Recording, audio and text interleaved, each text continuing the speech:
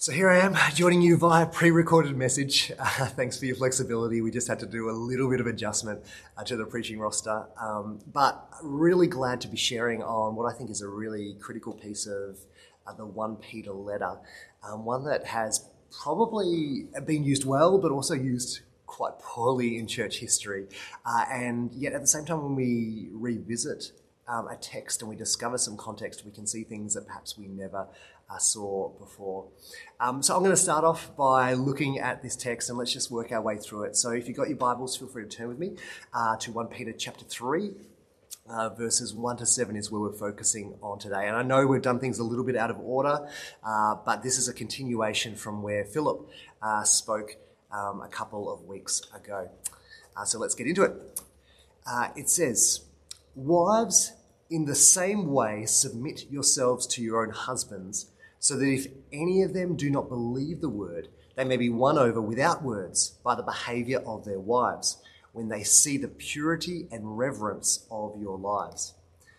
Your beauty should not come from outward adornment, such as elaborate hairstyles and the wearing of gold jewellery or fine clothes. Rather, it should be that of your inner self, the unfading beauty of a gentle and quiet spirit, which is of great worth in God's sight. For this is the way the holy women of the past who put their hope in God used to adorn themselves. They submitted themselves to their own husbands like Sarah, who obeyed Abraham and called him her Lord. You are her daughters if you do what is right and do not give way to fear. Husbands, in the same way, be considerate as you live with your wives and treat them with respect as the weaker partner and heirs with you of the gracious gift of life, so that nothing will hinder your prayers." Now, I want to talk about this from a number of different angles. We're going to look a little bit of context, and then we're going to look at some of the instructions that Peter specifically gives the wives in those places that we mentioned in the first sermon. These places in that far northeast province of Asia Minor, where people were scattered, foreigners, where they were under some form of persecution and oppression, and that was going to shape the way that they went about being God's people within that place. And then we're going to talk about beauty, and I can't help but think of the One Direction song, "You Don't Know You're Beautiful," as it kind of unpacks this sense of, well, you know what, sometimes the things that we assume make people beautiful are the things that actually aren't, and may not be the thing that really draws someone in. And that sense of drawing people in, particularly to what God is doing and his word and his truth, is a big part of this passage too. But first I want to talk a bit about context, because this particular passage has a lot of hermeneutical danger. Now, that word hermeneutics simply means the way that we interpret. And we're all going to bring a certain hermeneutic or set of lenses by which we interpret the Bible. But the risk is that if we lift these words without understanding the context, and maybe we take some of these words and we only utilise our Western definitions of some of these terms, the risk is we could end up with a movement of poorly dressed, jewellery-free, silent and disempowered wives. And that's not what Peter is getting onto here. So I just want to quickly have a look at some of these things that can so easily be missed in the text. Now, the first thing to understand is, what were the wives experiencing? Now, as we read through the passage, there would have been a few things that you may be familiar with, but there was one thing in particular that you may have noted kind of stood out a bit like a sore thumb. It's like, where were you going with this? Now, in verse 6, it continues on that says that wives submit themselves to their own husbands like Sarah, who obeyed Abraham and called him her Lord. You are her daughters if you do what is right and do not give way to fear. Now, that's a really strange addition. Do not give way to fear. I mean, up to this point in the letter, we haven't really been talking about fear at all. Like, where did fear enter the story? Well, actually, this kind of speaks quite distinctly to what wives, perhaps of the day, particularly if they did not have believing husbands, would have been experiencing. It indicates the kind of pressure that would have been on the wives, that there was potentially a genuine sense of fear in their state of living. This continues on in verse 7 when it talks about husbands. Husbands, in the same way, be considerate as you live with your wives and treat them with respect as the weaker partner and as heirs. And we'll talk a bit about that later as well. But that phrase, weaker partner, the amount of times I've heard that phrase so abused and misused. When it's talking about the weaker partner, there is an element of just the physical nature of it, that women and wives are often less physically strong than the men. And that was a threat to them. That made them vulnerable. And so the two kind of clues that we pick up just from these words right there actually paint this picture of the situation that wives found themselves in when this letter was penned to them. There was this recognition that women were vulnerable, as they were. Wives were even vulnerable. And not only that many of them would be experiencing or potentially experiencing some level of fear. Okay? So we need to take this into consideration as we consider these instructions that Peter gives to wives. Now, when we apply this to a 21st century context, some of those factors may still be in play, but some may be less so. And this does change the way that this passage is applied. Now, the second thing that I want to talk about is I want us to note a couple of words that, again, keep repeating through a refrain that is so easy to miss. In verse 1, it says, "Wives, in the same way, submit yourselves." And then in verse 7, "Husbands, in the same way, be considerate," so on and so forth. Now, whenever we see this "in the same way," we have to ask the question, well, what is being referred to? Are we referring to that husbands, in the same way that wives submit, you must be considerate? Are we saying in the same way that Christ demonstrated his sacrifice, that we need to imitate that? Like, in the same way always pushes upward in the letter, but you don't always know explicitly what is being referred to. This is really, really important because just prior to this, we've not just spoken to wives and their husbands, but prior to that, we've spoken to slaves. In chapter 2, verse 18, it says, "Slaves, in reverent fear of God, submit yourselves." And you can see that kind of consistent pattern there again. Slaves, submit yourselves. Wives, submit yourselves. Husbands, be considerate. And these words that kind of sit there in the middle. So there is this kind of pattern you can see in the letter, but again, it pushes up. All that we read within this passage and its context reflects what has occurred just prior. And it's all to do with respect and honour to God.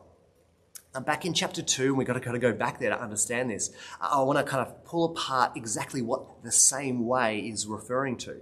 Because again, it's going to make a lot more sense when suddenly we take the context and we apply it to, in this case, wives and husbands, rather than just lifting these words out and assuming that we have to apply it directly to our context today. It says in chapter 2, verse 12, "Live such good lives among the pagans that though they accuse you of doing wrong, they may see your good deeds and glorify God on the day he visits us." So there's this glorify God piece. Do these things in order to glorify God. Verse 13, "Submit yourselves for the Lord's sake to every human authority. For it is God's will that by doing good you should silence the ignorant talk of foolish people." Again, verse 16, "Live as free people, but do not use your freedom as a cover-up for evil. Live as God's slaves." So live under God's authority. "To this you were called, because Christ suffered for you, leaving you an example that you should follow in his steps." Again, in the same way, it could be referring to imitating Christ. For verse 23, "When they hurled their insults at him, he did not retaliate. When he suffered, he made no threats. Instead, he entrusted himself to him who judges justly." Okay? Him who judges justly. And so when we're looking at instructions to wives, and when we're looking at instructions to husbands, and even when we looked at instructions to slaves prior to that, it's all referencing up to this, which is the same way. As foreigners, we submit to many temporary authorities, but we entrust ourselves to the ultimate authority, which of course is God. So again, as foreigners, to whatever extent that is meaningful for you, in today's context, in your workplace, in your networks, we've talked about what it feels like to be a foreigner and to be distinct and different and maybe misunderstood. And for these people, they were foreigners in their context as well. And they were under some oppression and they weren't being accepted. We submit to many temporary authorities. We do that. But we entrust ourselves to the ultimate authority. And this is the thing that we need to keep in mind as we work through the instructions that Peter gives within this passage. And so with that in mind, let's return back to our specific instructions. Verse 1, wives, in the same way, right, which is what we just spoke about, submit yourselves to your own husbands, so that if any of them do not believe the word, they may be won over without words by the behavior of their wives. So again, in the same way, right? So again, Peter's saying to the wives, look, you might be in a state of fear, you might be in a place of vulnerability, but just as Christ did, and to honor God, submit yourselves. Don't dominate, don't seek to overthrow the powers, right? Actually, God is going to be honored in a different kind of way. And even more than God being honored, this is going to actually shape your missional approach to life. And this is why the instructions exist, okay? It's saying that, wives, if you're in a situation where your husbands do not believe the word, through your actions, through your submission, and through your behavior, you may actually win them over. So this passage is not about control or about decision-making or about family dynamics, which I've heard it used before, okay? The heart behind this instruction is missional. Again, from earlier in the book, they are a royal priesthood, right? They are all a royal priesthood. The commission to represent God is still there. And so he instructs the wives to use their area of influence to win their husbands to belief in the word, okay? And so this is just pure missional initiative. It's not like shy away when you're in trouble. It's saying, actually, you are positioned for a purpose. And whether you're a wife or a husband or you're not married, like, we can all learn from this. Peter's saying, use your area of influence to win people to belief in the word. So yes, it was directed at wives, but it is not exclusive to wives. So the thing that Peter points out here is that the specific behaviours that are going to win over these husbands are going to be purity and reverence. Now, we don't probably know enough about the context as to why they were going to be so distinctive, but certainly Peter points these out because this was going to look different from the rest of the world at the time. We could also probably draw from this text that words may not be effective, which is why there was such this emphasis on behaviour. So it could be that people within certain positions and status within the society of the time were able to utilise their words. That may even been something that men were able to do. But wives, for whatever reason, were going to be not empowered or not even effective, you might say, through their words, but rather through their behaviour, and specifically purity and reverence. And this moves us on to our second thing. So the first thing is, Peter's like, hey, you are not out of the mission game. You have the ability to win over your husbands through your behaviour. The thing he then changes over to is this question of beauty. Now, he says in verse 3 and 4, your beauty should not come from outward adornment, such as elaborate hairstyles and the wearing of gold jewellery or fine clothes. Rather, it should be that of your inner self, the unfading beauty of a gentle and quiet spirit, which is of great worth in God's sight. Now, our society and many others elevates, values, or even demands beauty from women, right? This doesn't make it right. It makes it relevant, and that is what Peter was tapping into. This context was no exception. Beauty was valued, which made it relevant to this missional initiative, okay? And so it's really important to understand when you look at a passage like this, again, this passage, again, pulled out of context, could be used to justify, I don't know, wives not wearing fine clothes or not doing their hair or choosing not to wear jewellery, and that has been applied in some expressions of church. But that is not what Peter was going on about. He was saying that actually beauty is something to be leveraged. It is something that is relevant, but done in a healthy way and in an understanding that actually inner beauty is the thing that is most compelling and most unfading.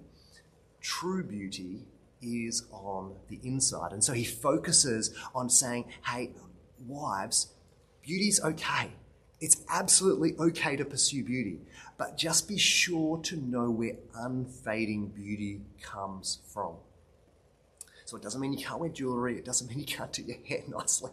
Like, this is not what Peter was on about. He was actually just shifting the perspective and saying, hey, if this is something that is on your radar, I just want to refine your understanding around what it looks like to give expression to this in a way that will ultimately win your husbands to the word, to Christ, okay? And then he goes into this case study around Sarah. He says in verse 5, for this is the way the holy women of the past who put their hope in God used to adorn themselves. It's like they used to adorn themselves with this inner beauty. They submitted themselves to their own husbands, like Sarah, who obeyed Abraham and called him her Lord. You are her daughters, and all that means is you imitate her example if you do what is right and do not give way to fear. Now, this is just a perfect case study from Peter, because Sarah is the perfect example. And if anyone had an excuse to use the external, right, the external beauty, it was Sarah. And you might be like, Gavin, what are you harping on about Sarah for? Well, the first century rabbis praised Sarah's beauty. That's Sarah, Abram's Sarah. They praise her beauty, and they include her among the 4 most beautiful women in the world. And to portray Sarah's beauty, the rabbis say that in comparison to her, all other people are as a monkey to humans, right? So this is like, Sarah was known to be this incredible example of beauty. Twice in Genesis chapter 12 and in 20 as well, Abram, and then later Abraham, is absolutely convinced that her beauty will get him killed, right? So this is how beautiful Sarah is depicted. There's a classic story. This is extra biblical. It's in Midrash, which is extra kind of content that the rabbis kind of build around many of the biblical stories. There's this story where they say that Abraham tried to conceal her from the Egyptians by putting her in a chest that he locked, right? Because he was worried that her beauty was going to get him killed. And when he came to the tax collectors, they ordered him pay the tax. And he said, I will pay. And they asked him, do you have any vessels in the chest? And he replied, I will pay the tax on the vessels. And they asked him, are you bringing in silk garments? And he replied, I will pay tax on the silk garments. And they asked him, are you bringing in pearls? And he said, I will pay tax on the pearls. And they told him, we cannot let you go on your way until you open the chest and we see what it contains. And then you'll love this. When they opened it, all the land of Egypt was resplendent with her beauty. All the land of Egypt was resplendent with her beauty. So this is like the depiction that we get of Sarah and Abraham. It's just like they open the chest and, like just incredible beauty. And that is why Peter actually directs the wives to the example of Sarah. Right? Again, she had every excuse to utilize her external beauty, but instead what she cultivated was that inner beauty. And that's what Peter wants to highlight.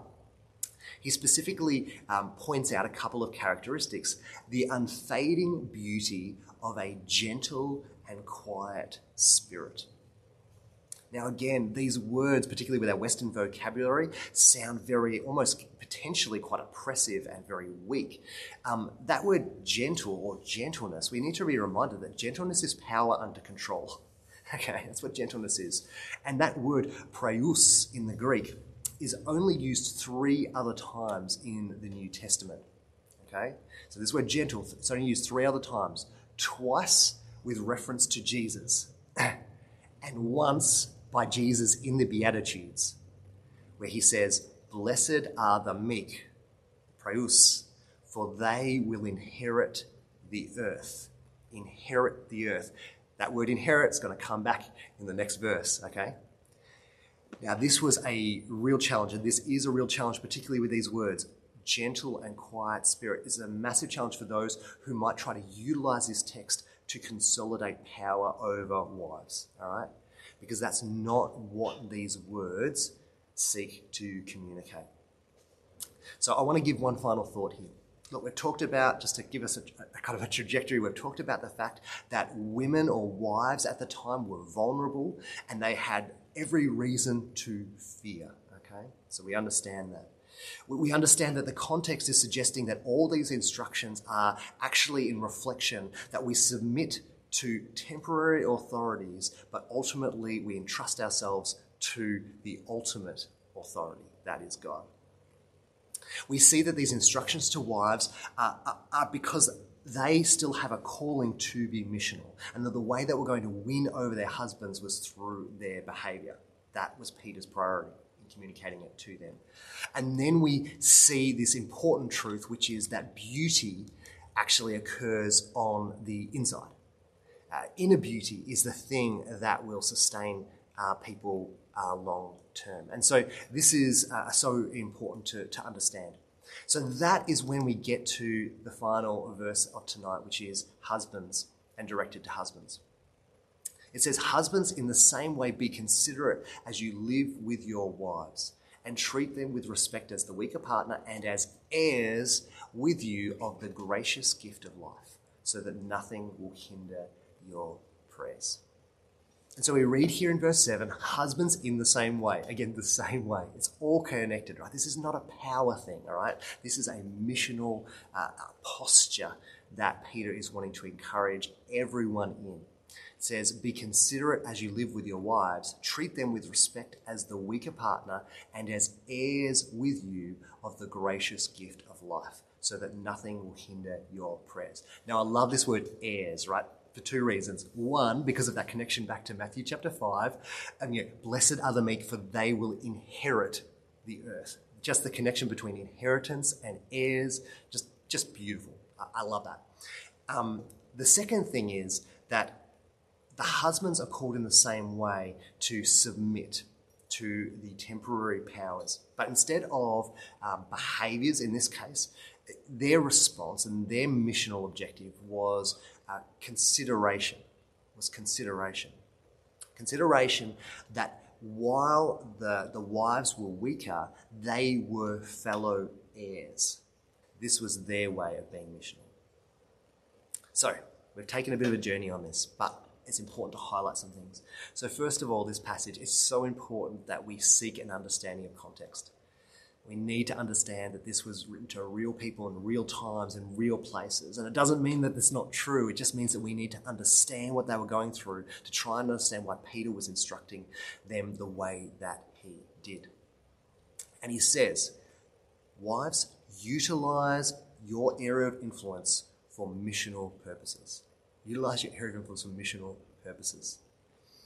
And then he highlights that unfading beauty occurs on the inside. Hey, if beauty is relevant, right, which it was, and perhaps it is, let's not get caught up on the external, because the actual kind of missional, transformative example that will move people to understand and believe in Christ is going to be through character, through a demonstration of gentleness and a quiet spirit. This is what it's going to look like to be distinctive. So may that all challenge us. We don't have to be a wife for this to be relevant. We don't have to be a husband for this to be relevant. What we need to do is consider our context and what it looks like to win people to the word, utilising the opportunities that we have. Let me pray. Jesus, I just want to pray that you would shape our hearts, and Lord, particularly for a text that maybe has been misused in a number of ways. Lord, has been used to either consolidate power or oppress. I want to pray, God, that we would have a fresh perspective on this, that we would understand that that you are the ultimate authority. We are all accountable to you. And while we maybe exist as foreigners in some way or form, God, we can still use this opportunity, God, to point people to you. And so guide us, we pray. Help us to have an understanding of what it looks like to be distinctive and to win people over, whether that takes the form that it took in the first century or whether it takes a brand new expression today. We pray these things in your name.